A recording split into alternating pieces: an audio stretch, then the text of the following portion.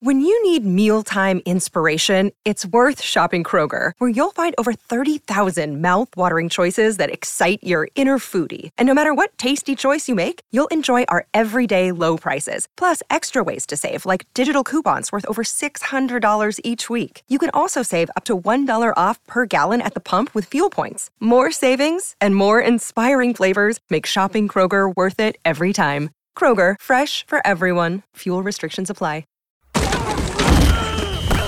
Welcome to the College Football Survivor Show, where playoff survival is always on the line. Here are your co-hosts, Doug Lesmerises and Shahan Jeharaja. And we're back on the College Football Survivor Show. It's Doug and Shahan, and we are talking about Dylan Raiola and other future stars of the 12-team playoff. We are looking ahead. It's hard. The gravitational pull of the 12-team playoff is strong, Shahan. So when we get closer to the season, plenty of love for what's going to happen in 2023. But we have a major recruiting moment in college football this week. Dylan Raiola, the number one overall recruit by, I think, every service in the country in the class of 2024. One-time Ohio State commit, family connections at Nebraska. USC was interested, wound up choosing between, after decommitting from Ohio State, between USC, Nebraska, and Georgia, chooses Georgia. And it's hard to say, Shahan, that it's like a game changer for the best program in the country, but I think it's a game changer for the best program in the country. So we want to talk about Dylan Raiola is not going to be in college until 2024. He's always going to live in the 12-team playoff. What might how could he matter to the 12-team playoff? And then we're going to talk about other young players. It's either guys who were freshmen last season, will be freshmen this year, or are a year removed. So it's a class of 22, 23, and 24 guys, which means they're all going to be around for the 12-team playoff. Their impacts so far have been minimal, but we think their impacts down the line will be gigantic, Shahan. But we'll start with Dylan Raiola. How do you characterize this commitment, what it means for college football? Well, I think that when we look at Georgia, we've been kind of ahead on the idea that their 2022 team was an offensive team, but obviously Stetson Bennett is not sort of a stylistically like talent. We're not talking about him as this generational type quarterback as a talent, right? I think that they found a really good offense that worked around him. But even with Carson Beck potentially taking over right now, we've talked about the addition of that downfield passing game. I mean, Dylan Raiola is a whole nother level of that. He is a whole nother level of being able to add that component to an already strong offensive game. Obviously they use the middle of the field really well. They use the tight ends really well. What Dylan Raiola adds is the ability to go outside and to just extend the field. It changes the way that I think that Georgia is able to play offense tremendously. The other part of this too, and another name that I'm sure that we might get to in a second is Arch Manning. Dylan Raiola committing to Georgia changes the way that every offensive recruit in college football is going to look at the University of Georgia. Because, one, they have the endorsement of Dylan Raiola, the number one player in the class of 2024.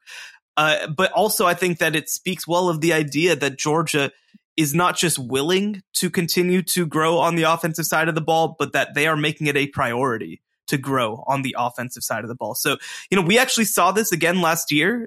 Georgia went really, really hard after Arch Manning. And then this upcoming year, obviously, now they've gotten the commitment of Dylan Raiola. Obviously, when you win 2 national championships, you can compete for the number one player in the country. That's not a surprise. This is actually the 3rd number one overall player that Georgia has signed since, I believe, 2016. So it's not a surprise that they landed the number one player in the country, but both of those 2 other guys who they landed, Trenton Thompson, I believe it was, and Nolan Smith, those guys were both defensive guys. This is different. This is different to not just get the number one quarterback in the country, but to get this guy over Ohio State, to get him over USC, to get him over Texas, to get him over Alabama. Obviously, with the connections at Nebraska, like you mentioned, his dad was a former All-American player over there. His uncle is the offensive line coach over there. Nebraska made him not just a priority, but like the priority. And I think for Georgia to be able to land a quarterback of this caliber, again, it just changes the way I think that that everybody looks at the offensive side of the ball with this program. When he committed to Ohio State, and as people know, I live in Ohio. I've covered Ohio State for 2 decades. I thought it was groundbreaking for Ohio State, even though Ohio State has had very good quarterback play under Ryan Day. And they had good quarterback play beyond that, but like NFL-style quarterback play. Dwayne Haskins was inherited by Ryan Day when he got here. Justin Fields was a transfer. C.J. Stroud, they added late in the class as a second quarterback. Kyle McCord, if he wins the starting job for Ohio State this year, that's sort of like the first guy that Ryan Day went out and identified and said, I want that guy. You win the recruitment early. You could develop him for a long time before it even gets to campus. That's the first like real plan for Ryan Day. But Dylan Raiola goes to high school in Arizona. I thought to win, Lincoln Riley gets to USC just enough to like get in on the Dylan Raiola recruitment. And it's like, here's this first sort of showdown. What are the two best offenses in college football? Who are the two best quarterback developers, right? It's like a Lincoln Riley in California, Ryan Day in Ohio showdown for this Arizona kid with Nebraska roots. And Ryan Day wins it. Ohio State wins it. And I was like, this is huge for Ohio State and Ryan Day to have done this, to have staved off Lincoln Riley as he's trying to get the mojo going in Los Angeles. And then it's like, no, he's going to the two-time national champ that is known for defense. It's almost stunning. And on top of it, that Todd Monken, who we talk about a lot on this podcast, is gone. I think he was one of the guys that was, I thought the Monken leaving for the NFL after last season, I thought that might blow a hole in Georgia's hopes of landing Dylan Raiola. Because right now, right, we know they win. But for an offensive player, and this is one of those things, you can't, I'm going to do it just because other people have done it. But you can't do this to high school kids. You can't do it to high school kids. But this guy is off platform, a little magic with the ball in his hands. Like, he's not a pure pocket passer. He's not a runner. People compare him to Patrick Mahomes. What? Oh my gosh. I can't believe that. The quarterback was compared to Patrick Mahomes? Oh my gosh. I know. I didn't. My lesson is, I was on an internship as doing some high school sports reporting when I was very young, and I compared a high school running back to Barry Sanders, and the sports editor, like that night, like picked me up by my shirt and would like throw me out of the building and be like, "You do not compare high school running backs to Barry Sanders." So now here I am, 25 years later, doing it again. But I'm only doing it, but it's style of play that this guy is he creates out of the pocket. And the part of it, because even Georgia, right, we just talked about Carson Beck, who's winning that job, it feels like, at Georgia to replace Stetson Bennett, is the most pocket passer of that group. Brock Vandegrift runs a little bit more. I think Gunnar Stockton runs even more than that. And they're sort of sticking with the pocket guy. They haven't developed high-level receivers. They just lost their offensive coordinator, who led the offense to the last two national titles. They backed into their two-time national championship quarterback, who they tried to not play, not just behind JT Daniels, but he was third on the depth chart to start the 2021 season. And they won with defense. And that Dylan Raiola, with no connection, there's no family connection, there's no geographic connection, nothing. All it is they win, but they don't win by doing what he does. I do feel like it is a little earth-shaking for college football, Shahan, because if Georgia's going to get guys like this, I don't think they're going to stop getting defensive 5 stars. Like, what are we talking about here? No, it's going to, I think, be really big for them. Like you said, the fact that Todd Monken left and that Dylan Raiola and his family still trust Mike Bobo to take over that offense and do big things with it, I think is pretty significant. That's, again, quite an endorsement.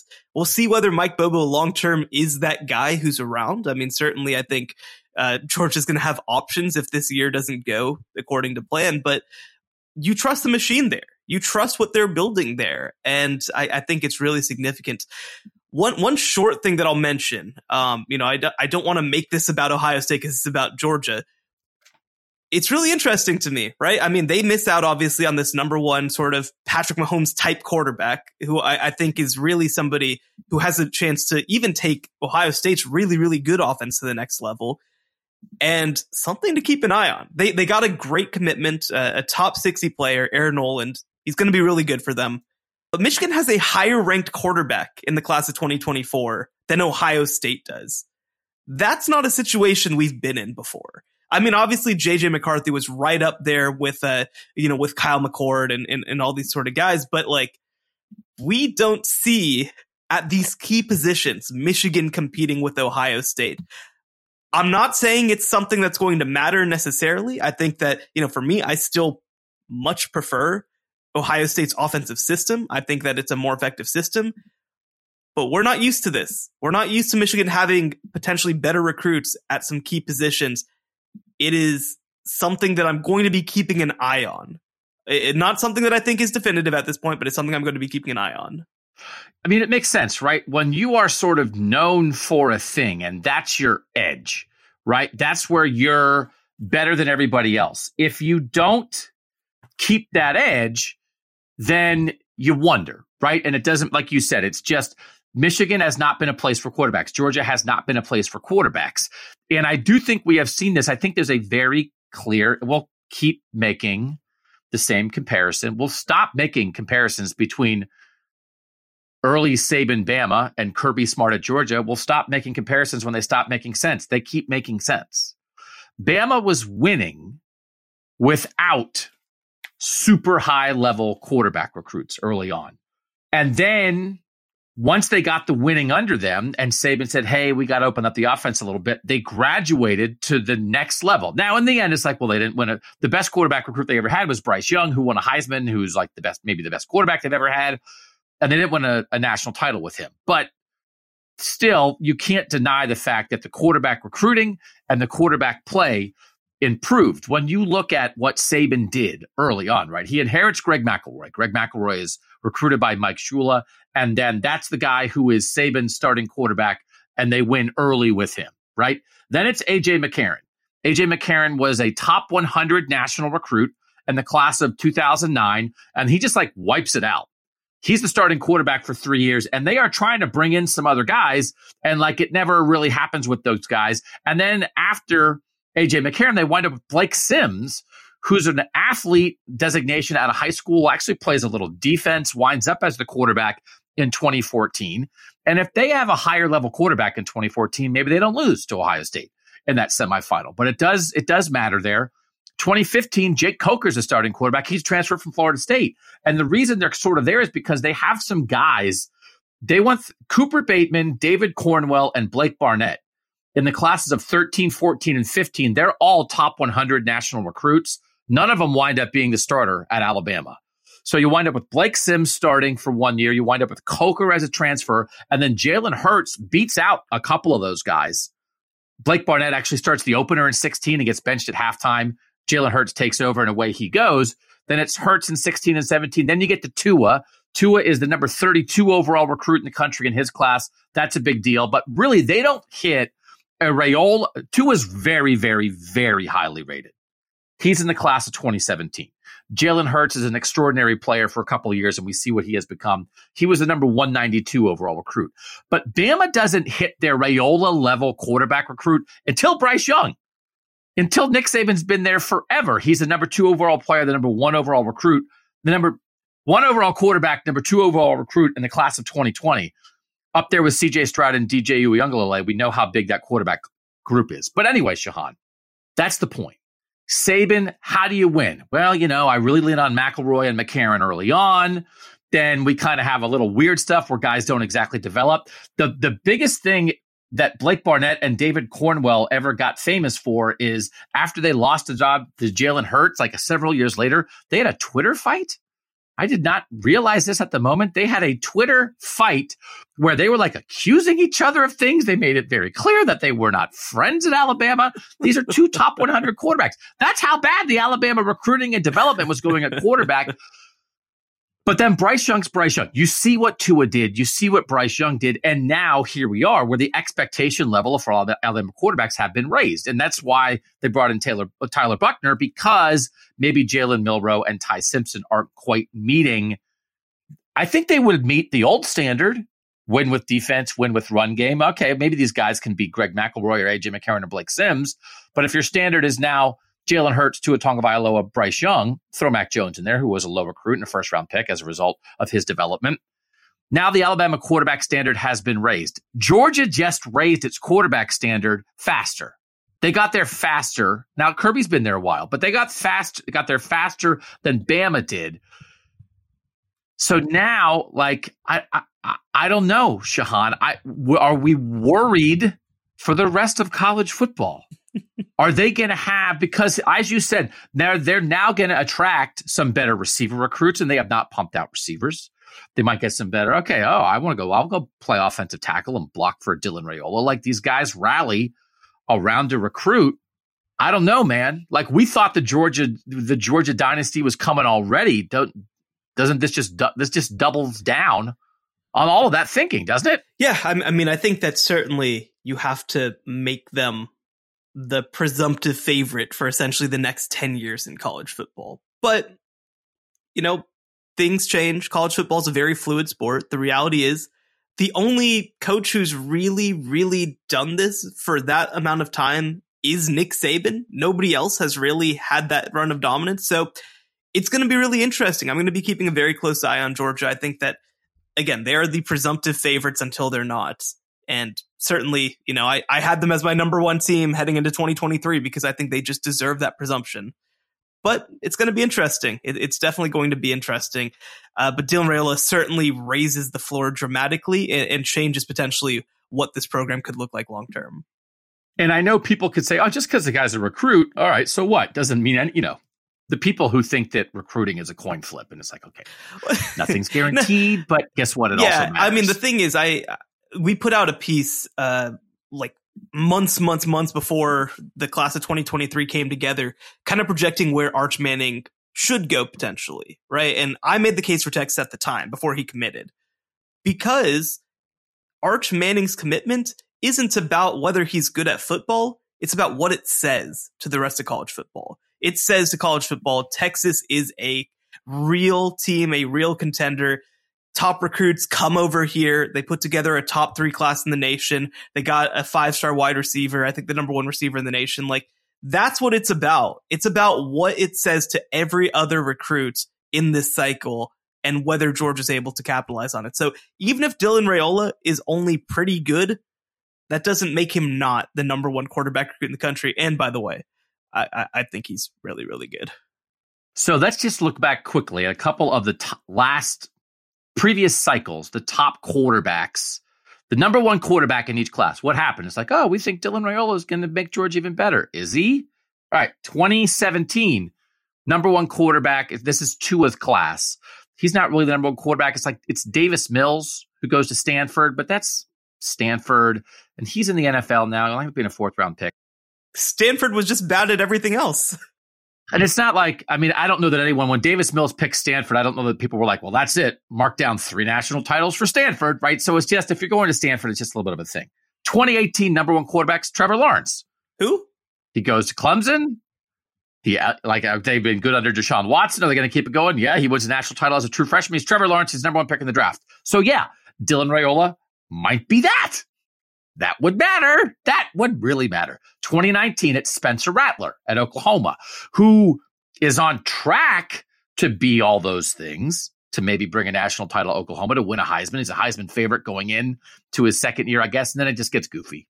It got goofy. Now, so maybe this is, sometimes stuff gets goofy, but it wasn't like the expectations weren't there. 2020, it's Bryce Young. Bryce Young's the best quarterback. He goes on to win the Heisman, and he doesn't win a national title, but it's not his fault.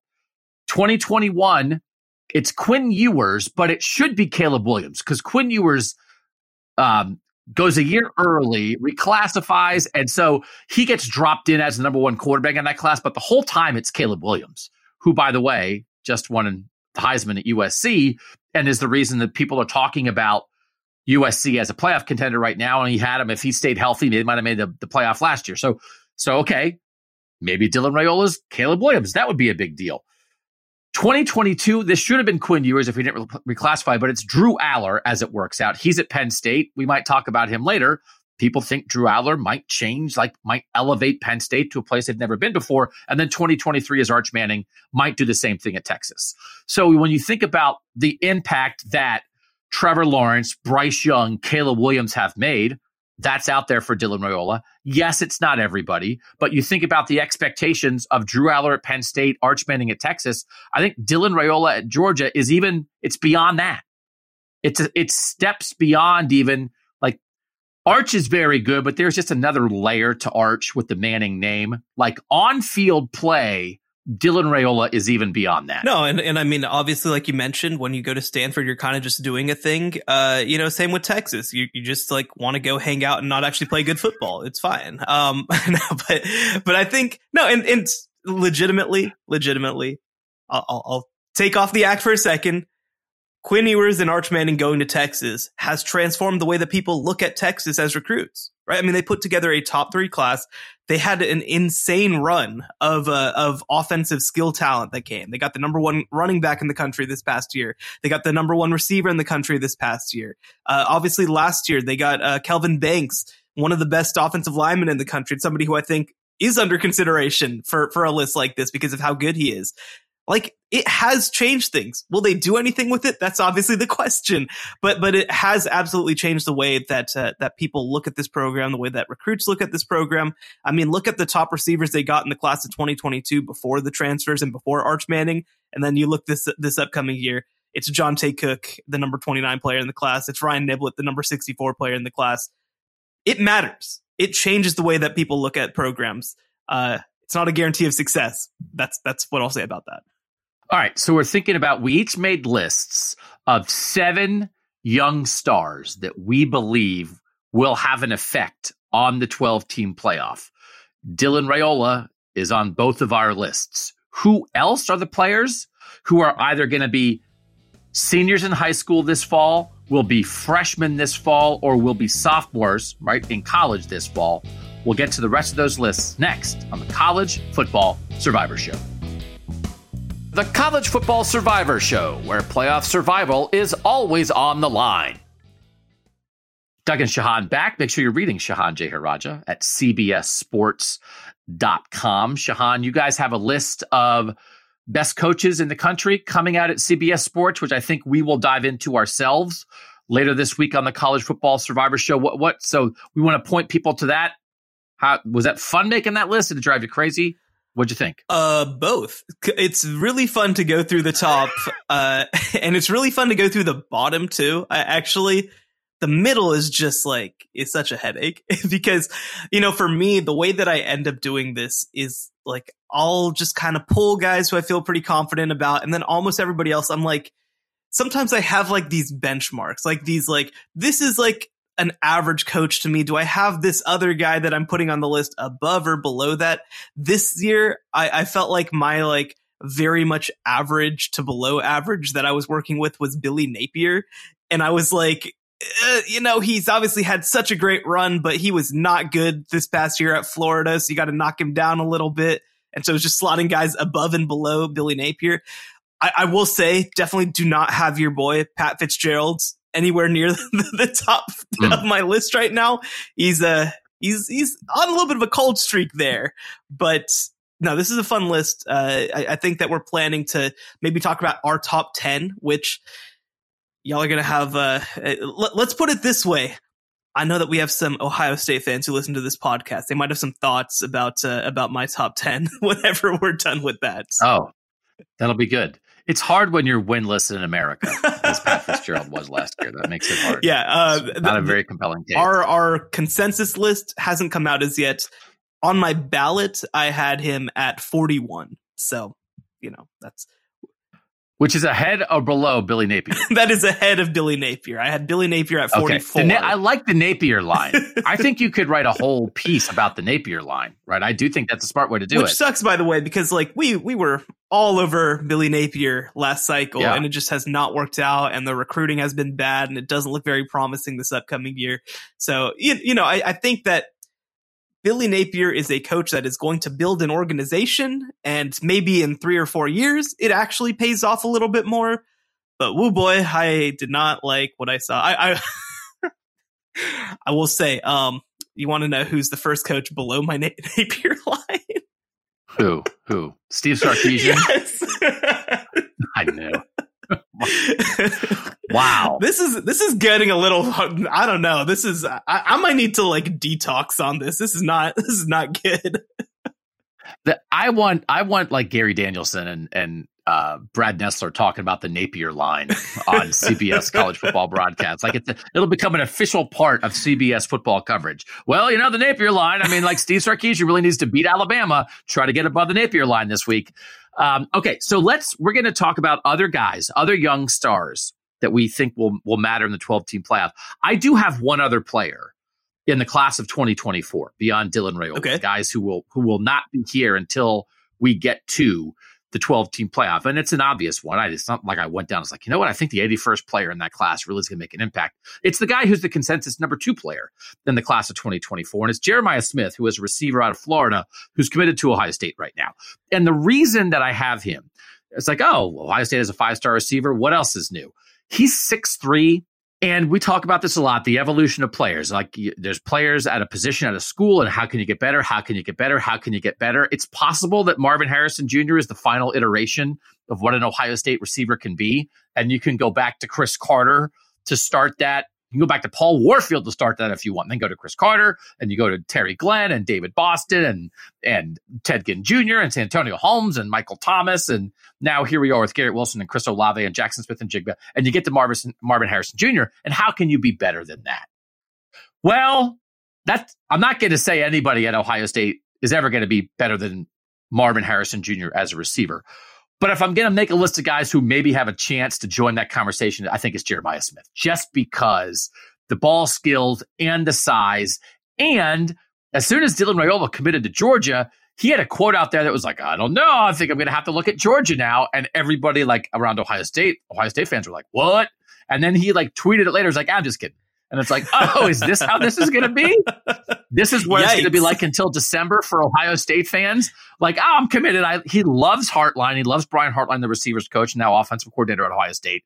It's like, I love you guys, but I might just have a little fun. And in the meantime, like Ohio State fans are going to be pulling their hair out. So, but this guy, they have Brandon Inniss and Carnell Tate as young 5-star receivers who might impact Ohio State right now this season a little bit. But again, I do think Jeremiah Smith has a chance to be even more. So even at a place that has a lot of good receivers, he has a chance to be special. And even if he says he's just joking around, until you get to December and you sign on the dotted line, I mean, this is a huge get for anybody. And every big-time quarterback in the class, whether it's Dylan Raiola or anybody else, is probably going to be in Jeremiah Smith, so you're trying to get him to come. So, but I do think he might be a guy who in the 2025 or 2026 college football playoff, is trying to lead Ohio State into the semifinals. No, well, and we've talked about this before. Nothing is guaranteed. We talk about that Alabama wide receiver group and are just like, they're going to keep doing it just forever. And it doesn't happen. It didn't happen. Wide receiver play was one of Alabama's biggest issues and reasons that they didn't compete for the SEC in 2022. I have questions, for example, about Ohio State's quarterback this upcoming year. I don't know if they're going to be special. We kind of just assume it's going to go from Dwayne Haskins to Justin Fields to CJ Stroud to something even better. Maybe not. It's not a guarantee with this stuff. So for Ohio State to come out, and obviously Brian Hartline is such a big part of that, and land the number 2 wide receiver or number 2 player at wide receiver in the entire country, I don't think it's something that you can just assume. And I don't think that is something that you can just gloss over. So the fact that wide receivers still see Ohio State as the destination in college football, I think is still very significant. And certainly it helps when you have the machine that Ohio State has created at receiver and the consistency that they put players out. But I agree. I think that I'm not going to sit here and try to say that Jeremiah Smith might be better than Marvin Harrison Jr. because Marvin Harrison Jr. is really good. And frankly, I also think that Jackson Smith and Jigba might be as good as any wide receiver who's come through Ohio State, even though he didn't get to play much, obviously, during his final season out there. But I mean, this is the number 2 player in the country. This is a game-changing recruit who everybody in the country wants. Ohio State being able to lock up that player early and keep him on board is very significant. Did you have anybody else in the class of 2024? Oh, man, I just have a list of guys. Now you're making me go back. I don't believe that I had another 2024, but yeah. Okay. That makes sense. So it's hard to project, but we do have guys. We're going to project on some guys who have not played a snap of college football yet. Wait, do you? I considered one more that I will mention briefly, and that's Jaden Davis at Michigan, the quarterback who I mentioned, the 5-star quarterback. Just from watching him, I think he's a different. I mean, everybody knows that I'm like a slight JJ McCarthy skeptic. I think that Jaden Davis is a different kind of quarterback. I think that he's just a little bit more mobile. I mean, obviously JJ McCarthy's mobile, but I think that he's just a little bit more of a player who's comfortable on the move. I think he's somebody who can throw sort of off platform a little bit more consistently. He's somebody who, again, I think sends a message to the rest of college football that this is a program that is serious about offense, and kind of tied in with that. I'd also throw in, they landed the number 2 tight end in the country in Brady Prieskorn that same year. That's significant. Like, I think it's great that they are now starting to get these offensive guys at a high level as well. And I think that's going to change what they can do. He wasn't actually on my list of 7, but he was somebody who I heavily considered. And I will say that's smart to add that in there, because again, I think he's Michigan's version of Dylan Raiola. Yep. Like, we're talking about Georgia and Michigan that win without relying on great passing games. But now, what if you add a great passing game to that?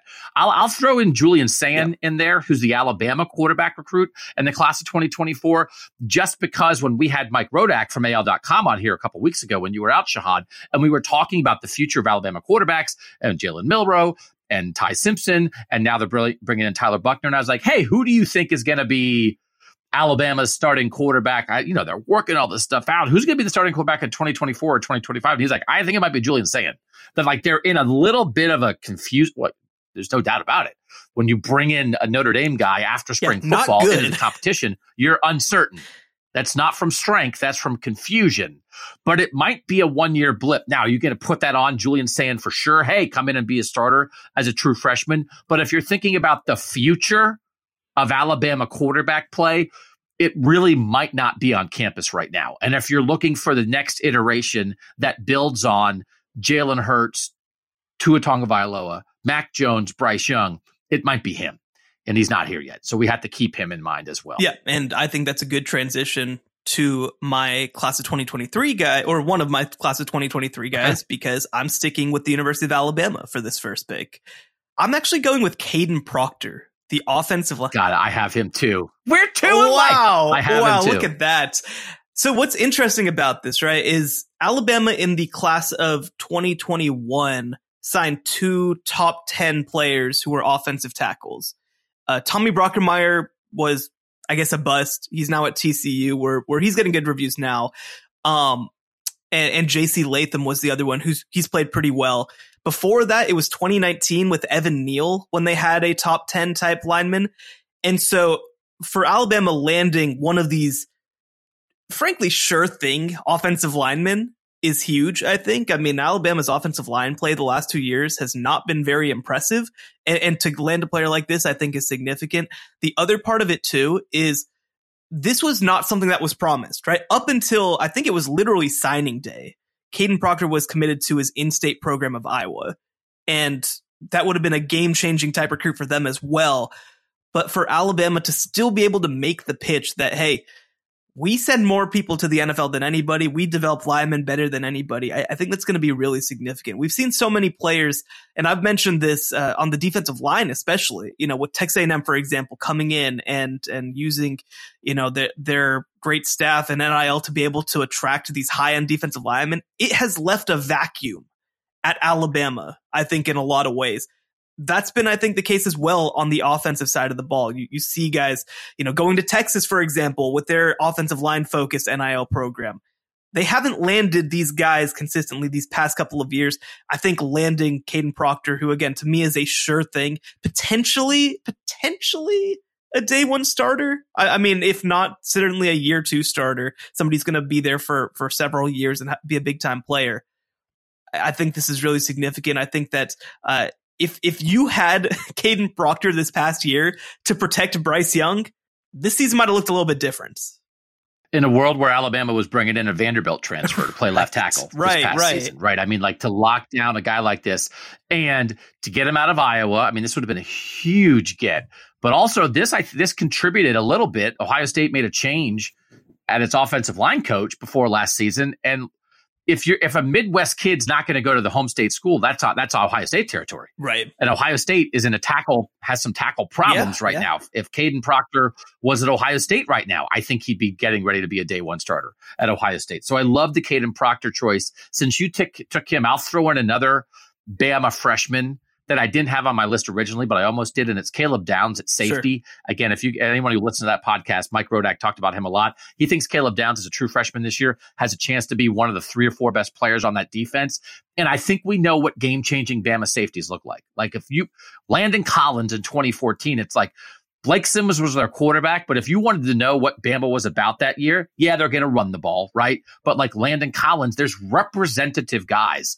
And Caleb Downs is smart. Caleb Downs is ready. Caleb Downs might start right away at Alabama. And again, that's a guy that Georgia wanted. That's a guy that Ohio State wanted. He's an impact guy, because part of the issue here, when we're talking about it from a recruiting perspective, Shahan, and at some point we let this go, but when it's a recruiting conversation, it's not just about where you are, it's about where you're not.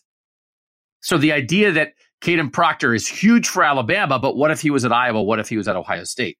The idea that Jeremiah Sims is a huge recruit for Ohio State, but what if he flips? That Dylan Raiola, not only that he picked Georgia, but he didn't pick USC, or he didn't pick Nebraska, or he didn't pick Ohio State. There's the ripple effect that really matters in all these conversations. So I do think Caden Proctor and Caleb Downs are 2 guys that are going to be impactful right away for Alabama. They could be Alabama's 2 best players in 2024 in the first year of the 12-team playoff as sophomores. That's, I think, what we're talking about with Proctor and Downs, but also that they're not somewhere else. Okay. Who else do you have in the class of 2023 then, the true freshmen for this season? Yeah, so I have I tried to stay away from quarterbacks because I think that it's just so easy to just do quarterbacks. But I did quarterbacks because they are easy. Sorry. That's why I was so excited to have Caden Proctor, because he was a non-quarterback. So get ready for more quarterbacks. No, I'm glad you stayed away, though.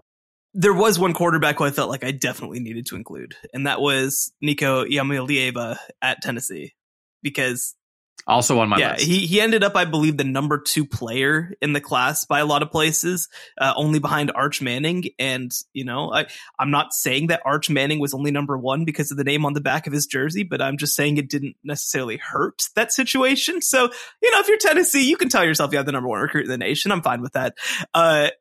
But a game-changing quarterback. He committed early. He stuck through the process. And, we talk about the impact of these kind of quarterback recruits. I mean, this is very much this.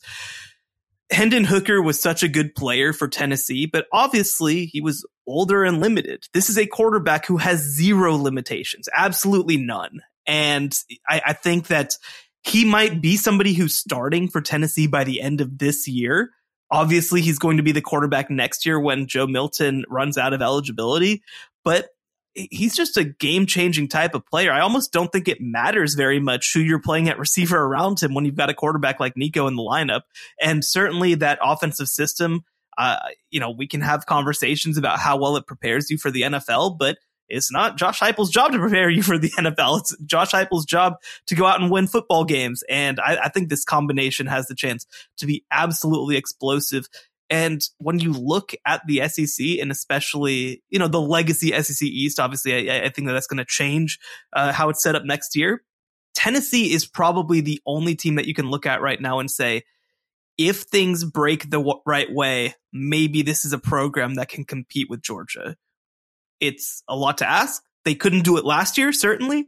But I think that Nico is the kind of like Johnny Manziel type, the Chad Kelly type, who was able to give Alabama some issues in the mid 2010s. And you never know. And I do think it's not that Tennessee can't be good this year, but they lost a couple of receivers. You lose Hendon Hooker, and that group with Josh Heupel really laid a foundation for this new era of Tennessee football. Now you hope Nico can take it to the next step. Is that going to happen as a true freshman this year? No. And you don't give up on this year. But really, this year, a lot of it is about getting Nico Iamaleava ready to maximize him in 2024 and 2025, where you're not going to have to beat Georgia and Alabama to get into the playoff. Tennessee would have made if Hendon Hooker had stayed healthy, Tennessee would have made the playoff last year, but they got in a situation where they beat Bama in maybe the best game of the regular season at home. And then it was like, all right, well, if you want to make the playoff, you still got to go to Georgia and win. And then they don't. It's like, oh man, well, that's going to be different. So Nico, get him in. He's going to have a chance. He's going to be a problem for somebody if they get into the playoff in 24 or 25. So I'll now throw in what I think is the West Coast version of this. Almost the exact same thing, which is Dante Moore at UCLA. And it is a situation where Hendon Hooker established something with Josh Heupel. Dorian Thompson-Robinson, who played forever at UCLA. He's basically been Chip Kelly's only quarterback at UCLA. When he really got good late in his career, UCLA elevated. Well, now what? Now he's gone. Now what could be next if Dante Moore is even more than that? Will Dante Moore be the day one starter for UCLA this season as a true freshman? Maybe, maybe not. But it really is about what can UCLA be in 24 and 25 when they're going to be in the Big Ten. But okay, you don't have to be better than USC. You don't have to be better than Ohio State and Michigan. You just have to maybe try to be the third best team in the Big Ten in 24 or 25 with a 5-star quarterback. And what does that look like? So I think there's possibility there, and I view Tennessee and UCLA. And again, the 12-team playoff factors into this discussion, Shahan, because if we were just talking about UCLA and Tennessee and what young stars could impact the playoff, it's like, well, I don't know. Do we really think Tennessee's going to get past Georgia? Do we really think UCLA is going to be better than USC? Or if they're going to the Big Ten, they're going to be better than Michigan and Ohio State and USC? That's a tall order. But now in this world, could we see Nico or Dante in it as a 9 seed nobody wants to play sometime in 24 or 25? Absolutely. And that's what UCLA and Tennessee have to be gearing toward. You're not punting on this year, but the world's changing, baby, and you might be prepared to take advantage of it. Yeah, no, I think that it's a really good pick. I think that it's a natural pick. I mean, UCLA doesn't land players like this at quarterback. They just don't. I mean, they landed one of them in Dorian Thompson-Robinson, and they rode for 5 years with them because this doesn't happen very often. So I like the pick. I think that he's somebody who definitely gives this program a little bit more of a ceiling. He's somebody who I think is a legitimate pro prospect coming into UCLA, and I think will be from day one.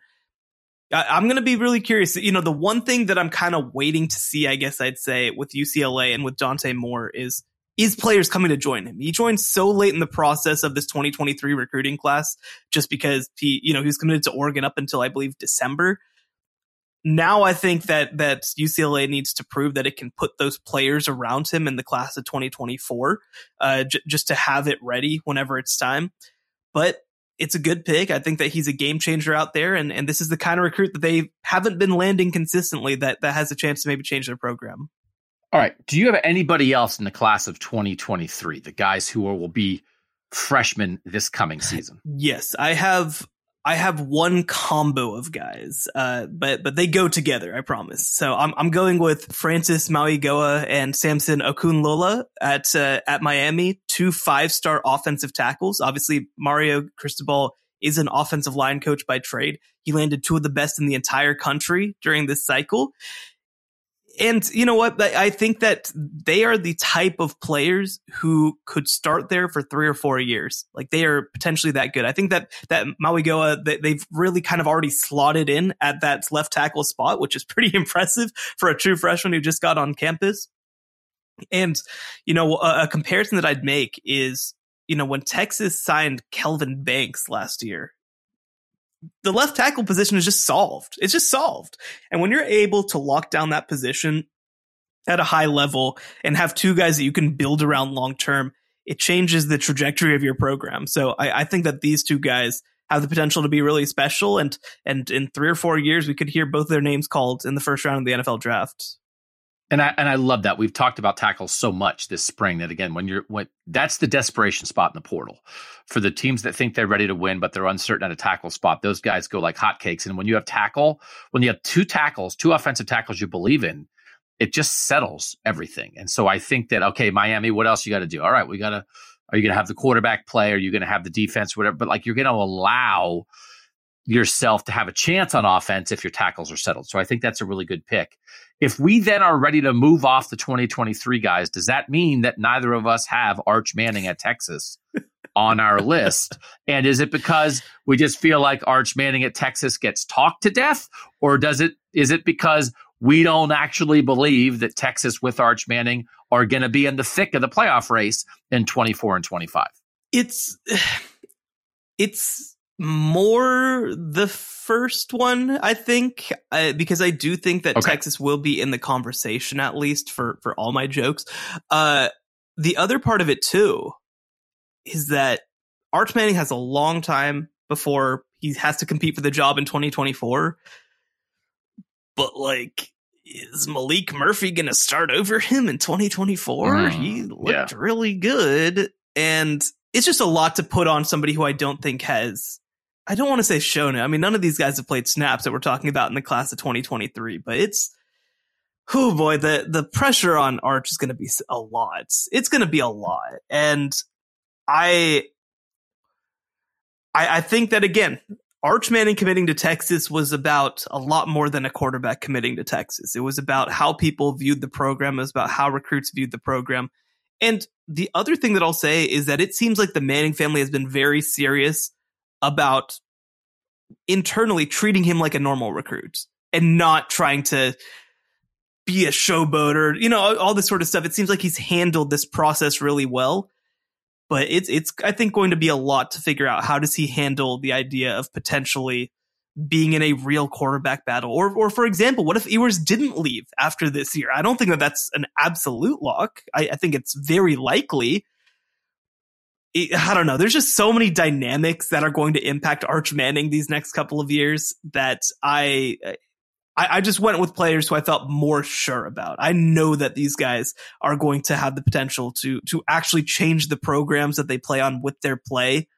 That's a lot for me based on what I've seen from Arch Manning so far. I think that makes sense. So, okay, we're going to move to then the class of 2022, which is guys who have played 1 year of college football right now. But they'll be third-year guys in the first year of the 12-team playoff in 2024. And we'll do that next on the College Football Survivor Show.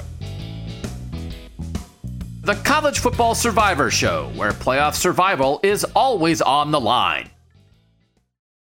All right, so I know it's like if people are saying like, why are you guys doing this? What's the point of this? Like to be projecting this early? I'm just going to run through. I'm looking at names, Shahan, from the class of 2020. So the guys who were juniors last season, and if we had done this back then, if we had had a show back then and said, hey, who do we think players from the class of 20 that might impact the playoff 3 years from now when they're juniors in 2020? You know, there are guys who would have done it. Bryce Young would have been on that list. And again, when you're talking about a 12-team playoff, you're just opening things up for more teams. Brian Brzee at Clemson. He didn't make the playoff, but in the 12-team world, Clemson was kind of right in the thick of it anyway, more than people realized. So he mattered in that group. Will Anderson at Alabama would have been on that list. Keely Ringo from Georgia. Paris Johnson at Ohio State. Jalen Carter at Georgia. Trenton Simpson at Clemson. Miles Murphy at Clemson. If he didn't get hurt, Jackson Smith and Jigba at Ohio State. Let's see, Bijan Robinson at Texas. Again, if Texas could have been a little bit more, but if they're in a 12-team playoff, you open more opportunity. Michael Mayer at Notre Dame in a 12-team world. You know, I don't know. Would they have been more in the mix at all? Let's see, C.J. Stroud at Ohio State. Broderick Jones, the tackle at Georgia. Darnell Washington, the tight end at Georgia. So this is Jalen McMillan at Washington, who is one of the 2,000 yards receivers at Washington. And again, in a 12-team playoff world, it's like, oh my gosh, how did Washington make the 12-team playoff? Well, they threw the ball as well as anybody in the country, and Jalen McMillan was part of that. That's what we're talking about here. It's not 100%, but I just read like the top 30 guys, and I read like 10 or 12 names. So that's why we're doing this here. And for 2022, I'll start with a guy. Again, I'm trying not to do only quarterbacks. And I'll say Josh Connerly, who's an offensive tackle at Oregon, who was a big get late last August for Oregon, late in the process. They beat out USC. They beat out Michigan for him. He's projected to be the starting left tackle for Oregon this year. Bo Nix is back as the the starting quarterback is a year 6 college guy at Oregon this year. So then in 2024, they'll be moving on to somebody. Ty Thompson is a big time recruit who's been biding his time at Oregon. If he sticks around, he potentially in 2024 at Oregon would be a first year starter in year 4 in college. But having a left tackle that you can believe in, who's going to get a year of experience this year. I think this guy's going to be good. And so we're trying to talk about, can Oregon, what does it look like for Oregon under Dan Lanning to be a playoff caliber team in a 12-team world? Having a really good left tackles. And that was a big recruiting win for them when they got Josh Connerly. And so, there'll be a quarterback transition, but I think Oregon could be in the 12-team mix. And so I went with Connerly, who, was around as a freshman last year, but will start this year for the Ducks. I didn't realize that we were going to just when we decided to not lean too much on quarterbacks, that we were just going to pick all the tackles. But honestly, I respect it. I don't think that most podcasts get stuck in the rut of picking too many offensive tackles in their draft. So I like it. No, he's a big time player. He was a big time recruit when he decided to come to Oregon, even after Mario Cristobal left. And I think you're absolutely right. I mean, especially playing in the Pac-12. There are not tackles like him, man. There are not tackles like him playing on the West Coast. So he has the chance to be, I think, really special, especially when they're going up against the Utahs and the Washingtons of the world. I think that he's going to be an absolute game changer for them. And like you said, I certainly don't have a ton of confidence in their quarterback room right now. So to be able to build something strong around them, I think that puts you in a really good position and sets you up in a nice way heading forward. All right. Who else do you have in 2022? So I looked to Notre Dame. I did consider CJ Carr in the class of 2024, but decided to go in a different direction. Quarterback who is the grandson of Lloyd Carr and picked Notre Dame over Michigan, which seemed like a big thing at the moment, but then Michigan got Jaden Davis and everybody's happy. I just realized that actually my guy is a class of 2023 guy, but I'm going to go with him. Oh. Yeah, well, there you go. Let's do it. I've talked about this guy quite a bit all off season. This is why I just put together a list of guys, man. I don't know. I didn't categorize them. Come on now. Years. I don't know. Years are hard. As this guy played, I don't even know at this point. But I've talked about this guy a lot this offseason. I think that one of the biggest issues that Notre Dame has faced, especially offensively, is they have not landed players who are game changers at the skill positions. And I think that Jaden Greathouse, their freshman receiver, has a chance to be that. The reviews from camp have been unbelievable so far. He's apparently built a good relationship with Sam Hartman, their starting quarterback for 2023. I actually think that if some things break right, Notre Dame could be a contender in this 4-team playoff before even getting to the 12-team playoff. But he is a game changer. He is a legitimate NFL wide receiver, a second, third round type pick at that position. Notre Dame's had guys come through, but they've been more in the big body, almost pseudo tight end roles, like the Chase Claypool types. This is a type of player who's a great route runner. He is big bodied, but he's also very explosive. He can get open down the field. He's just a different type of player than what you see at Notre Dame. And I think that you look at him, there's a couple other players. Braylon James is another receiver in that same recruiting class, also from the state of Texas, also from Austin, by the way, both these kids. It's just going to give them a ceiling that they never had under Brian Kelly. They never had that kind of ceiling when Brian Kelly was the head coach over there. And I think that already you see Marcus Freeman making that pitch to offensive skill talent that we want to be more than what we've been the past couple of years. Landing Sam Hartman, of course, a big part of that as well. But I think Jaden Greathouse, potentially by the time that he's done at Notre Dame, could be an All-America type receiver and potentially a high NFL draft pick. And you can give some love to your guy, Chancey Stuckey. Yeah. Right? Who the Notre Dame receivers coach they took from Baylor. That's right. I forgot about that. When we had Eric Hansen, who covers Notre Dame, on the podcast a couple weeks ago, he was talking about for instance, last year in the opener against Ohio State, Notre Dame completed 10 passes only in the whole game. Only 3 of them were to receivers. 5 of them went to Michael Mayer. Their whole passing offense was thrown to Michael Mayer. This is an Oregon State against Oregon type of stat. Yeah. And they gave Ohio State all they could handle while only completing 10 passes in that game. And so that idea, Lorenzo Styles transfers from Notre Dame to Ohio State this spring. He's going to move from receiver to cornerback. He caught a 50-yard pass in the first play of that game last year. But Eric was saying that Lorenzo Styles might have only been the fourth or fifth or sixth guy on the depth chart because Notre Dame is revamping its receivers room. So they're going to start probably 3 guys who are second or third year guys. Tobias Merriweather is a guy who is a pretty highly rated receiver who might make a jump this year in year 2 at Notre Dame. And then they have these 3 freshmen who are there right now that have they're changing. And so the Notre Dame that you see, and Sam Hartman is it's a great move to drop this guy in, he's ready to go, but they're going to have targets for him. So whatever you thought Notre Dame has been offensively, and by the way, they changed offensive coordinators, not by choice, but they did. We don't know. I think you throw out the past at Notre Dame when it comes to offense. This is a new world. And I talked about this recently. What Wisconsin is doing, they're going to start throwing the ball. I think Notre Dame is similar as well. When you think about what Ohio State was offensively before Ryan Day, it's it doesn't matter. Because Ryan Day got here, there was a decision by Urban Meyer, I want to throw the ball more. They bring in Ryan Day. Now he's the head coach. They're a completely different offense. I think Notre Dame, 3 years from now, it might be okay, remember back when? Doesn't matter. It's a new world. Same uniforms, new world. Wisconsin with Phil Longo, same uniforms, new world. So prepare for that. You just have to programs change, man. So when you bring in receivers and quarterbacks and you bring in a philosophy and your head coach is on board and you have play callers who are willing to let it rip a little bit, Notre Dame might be making that transition. And Georgia and Michigan and other places show us, Bama showed us for a long time, you don't have to throw the ball to win. But a lot of places, the way the game has evolved, maybe you have to get there. And so Ohio State got there a little ahead, but now we're talking about in this discussion, is Georgia going to get there more? Is Michigan going to get there more? Is Notre Dame? Is Wisconsin? This is the world. So then what do we end up talking about here? We end up talking about quarterbacks. We end up talking about receivers. We end up talking about offensive tackles because it's the path. It's not the only path, but it's the most popular path. And if you want to make the 12-team playoff, I'll be curious when we get there, Shahan, and the 12 teams get in. How many of them do we think of as throwing teams? Is that your identity?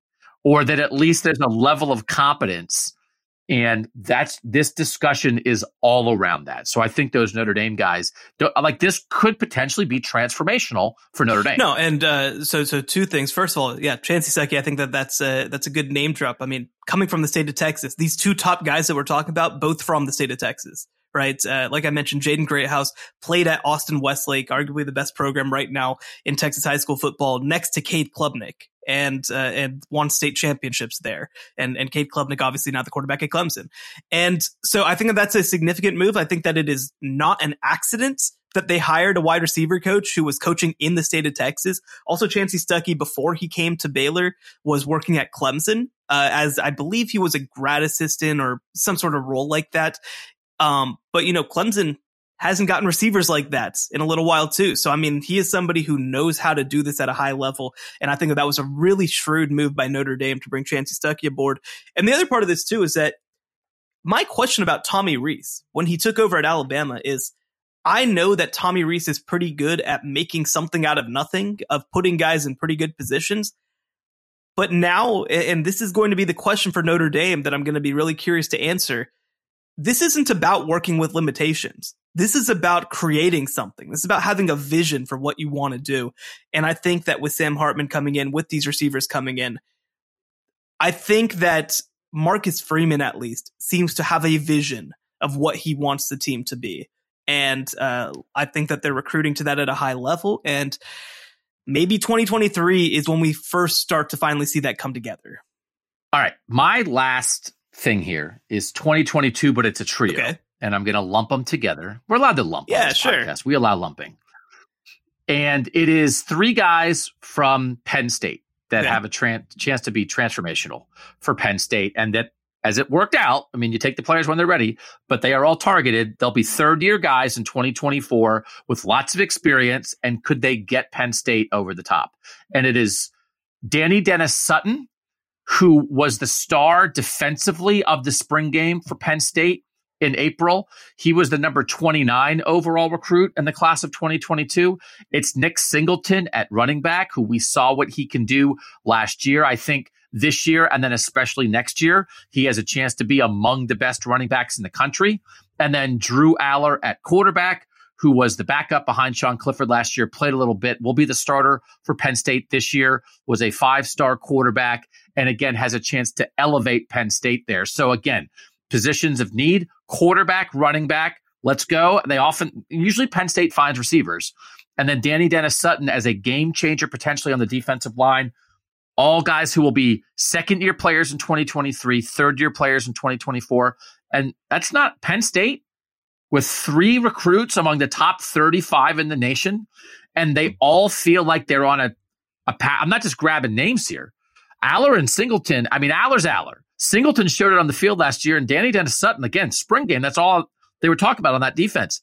There's a chance, Shahan. And again, in a 12-team playoff, Ohio State's no longer a roadblock for Penn State. They've been a roadblock. They've been a roadblock for Penn State. Penn State's really good. Penn State last year lost to 2 playoff teams.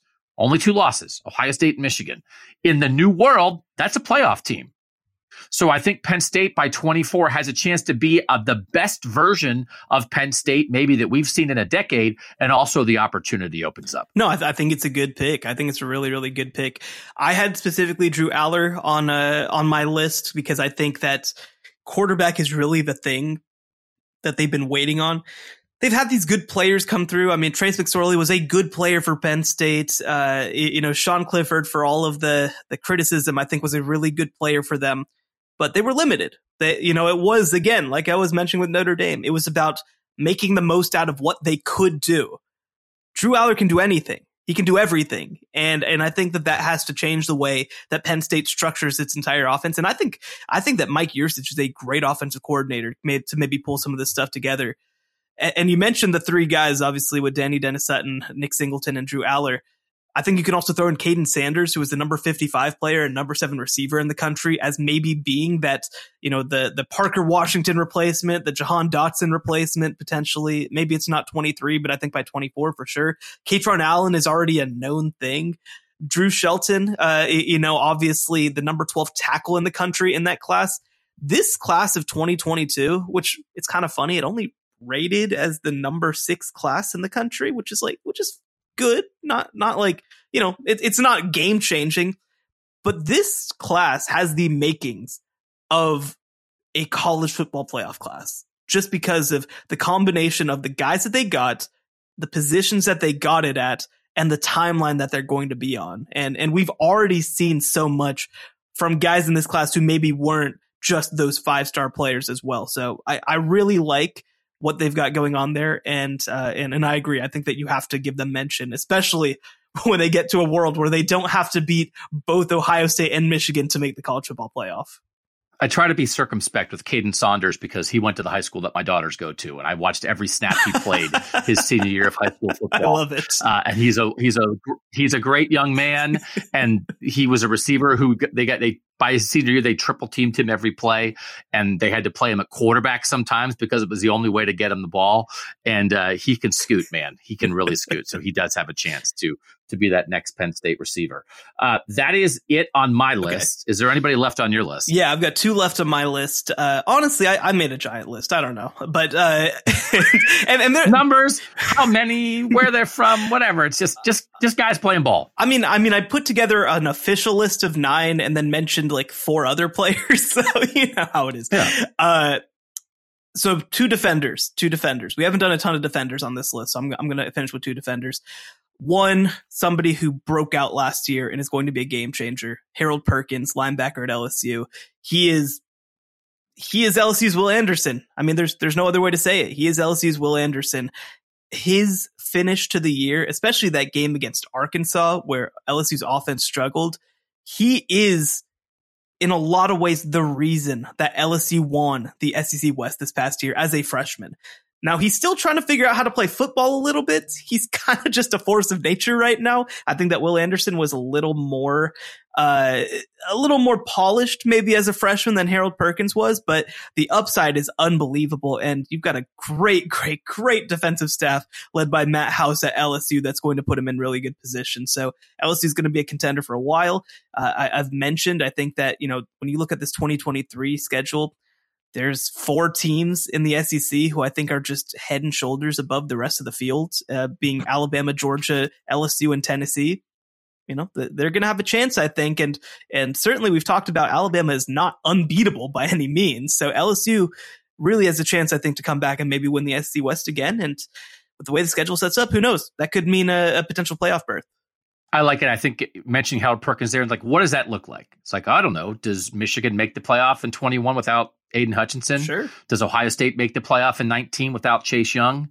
Everything that Will Anderson did opposite Bryce Young to rate. Does I mean, it's hard with Georgia because there's so many, but it's like, do you think Nakobe Dean and Jordan Davis in 21 and then Jalen Carter and all their great young stars? I mean, you know, it matters. Defensive guys can do that. And, you know, Isaiah Simmons at Clemson, like, you just find rare dudes who feel like they're all over the field and make the plays that make you a playoff team. He can win. Harold Perkins can win LSU a game in 2024. That is the game that's the difference between them making the playoff or not. And then if they get in the playoff, offenses will have to game plan for him. So I'm glad that you're throwing some defensive guys in the mix. Who's your last guy? So I'm curious if you can actually guess who my last guy is. He's a defensive transfer. He's a defensive transfer who will still be around. Yes. In 2024. Yes.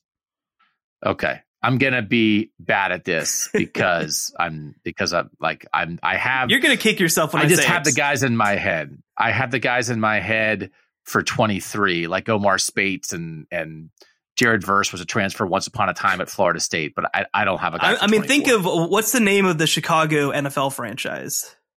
Oh, Bear Alexander. Bear Alexander. Okay. Yeah. Obviously somebody who also started in the state of Texas and then ended up at IMG. So now he's considered a Florida recruit, which is garbage, but that's beside the point.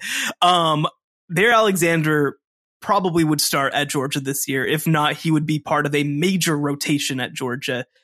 And now one of the best interior players in the entire country is going to be playing for Alex Grinch at USC for at least 2 more years. I think that Bear Alexander... Well, let me interrupt there. He'll be playing for USC. That's true. He'll be playing for USC for at least 2 more years. But he is a big time player. He is a big time player. Also mention with that, you know, Bear Alexander to me is like the game changer, but Anthony Lucas also coming over from Texas A&M, also a big time player. It's funny looking back at the rankings because I think that people know what Bear Alexander is and what his potential is. He was only the 15th ranked defensive lineman in the class. I don't really know what happened there. That doesn't make much sense to me, but a total game changer at the position. Just so much activity, so much movement. Again, I mentioned it before, especially with this upcoming 2023 season. There are not players in the Pac-12 that are like him. Nobody is built to go up against a body like that. And I think that when you look at USC, I mean, they have to get bulkier. That is such a big part of what they're going to need to do during their transition to the Big Ten. And I think that Bear Alexander is not just the kind of player who's going to be a monster in the Pac-12. There's not a lot of guys in the Big Ten, I think, who have bulk like this mixed with the kind of explosion that he has. I mean, he is a big time player. I think that he has unlimited upside. And the big thing with having a player like that, and especially combining Bear Alexander and Anthony Lucas at least by 2024, is that makes playing defense so much easier when you can clog those gaps with 2 players like that, 2 of the best players on the interior in the entire country. So I think you have to be really excited about that if you're USC. I think that he has the potential to be a game-changing type player for them. And the thing is, too, I mean, one thing I point to a lot, you know, look at this class of 2022 and look at the defensive line rankings. Texas A&M got number 1, number 3, number 4, number 6, number 8, number 9, and number 8. And so much of that is because Texas A&M had Myles Garrett come through this program. And now people are like, oh, Myles Garrett did it. Maybe I can too. And like, they have the same defensive line coach there who people absolutely love and also hosts an amazing barbecue cookout, which is a side thing. But like, I think Bear Alexander, I think, has the potential to be that kind of player at USC, where he just comes through and causes so much havoc and is so much fun to watch that people are like, oh, maybe I will stay out west instead of going to Georgia, instead of going to Texas A&M, going to Alabama. And if you win some of those battles, just a couple of those battles, that dynamically changes the way that USC is able to go into the world, because that was not happening at Oklahoma. You're already seeing USC win battles under Lincoln Riley that Oklahoma did not win on the defensive side of the ball. And I think that it has the potential to be really, really special. Bear Alexander, 169 snaps last year at Georgia, 24 against LSU in the SEC championship game, 16 against Ohio State in the semifinal, 14 against TCU in the national title game. Good PFF grade. And again, they had 4 guys they were going to rotate at defensive tackle. Jalen Carter first and foremost, but Zion Logue and Nazir Stackhouse and Will Brinson. So he's behind that, but it's like he's next. He was next, and now he's next at USC instead of next at Georgia.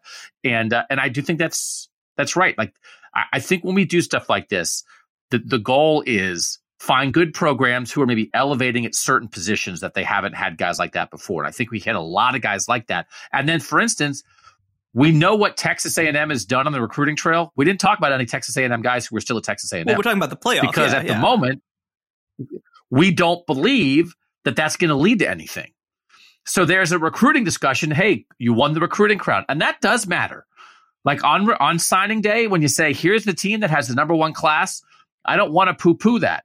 But that's not the discussion we're having today. We're having the development impact. Your program is good enough for the recruiting to have an effect. And that's why we're talking a lot about teams like Georgia and Alabama and Ohio State. And then we're talking about teams that have a chance to level up because they have a foundation. Because Tennessee's already done something. Penn State's done something. UCLA's done something. Oregon's done something. And now could they be even better? And Texas A&M, we can't have that conversation. You can't finish last in your division and then have us talk about you about, hey, your recruiting might get you. You're not there. Right. You got to show us something on the field, man. And then maybe we can have the discussion. I think that one thing that's going to be so interesting these next 2 years or so is we've talked about in the past, the thing that Alabama and Georgia have done that other teams just can't do is stacking defensive line talents. And, you know, we've seen at Alabama just this machine come through. But what I'll say to that, too, is you look at the 2021 class, you look at the 2022 class, even look at the 2023 class, and Texas A&M landed a lot of these guys who Alabama and even Georgia would have landed in the past and are doing absolutely nothing with them. So, like, all of a sudden, you are in this position where the top teams in college football, including Alabama and Georgia, who are obviously still going to be really good, suddenly, like, it's not even that they don't have these. It's like these guys don't exist in competitive college football right now. You've basically taken them out.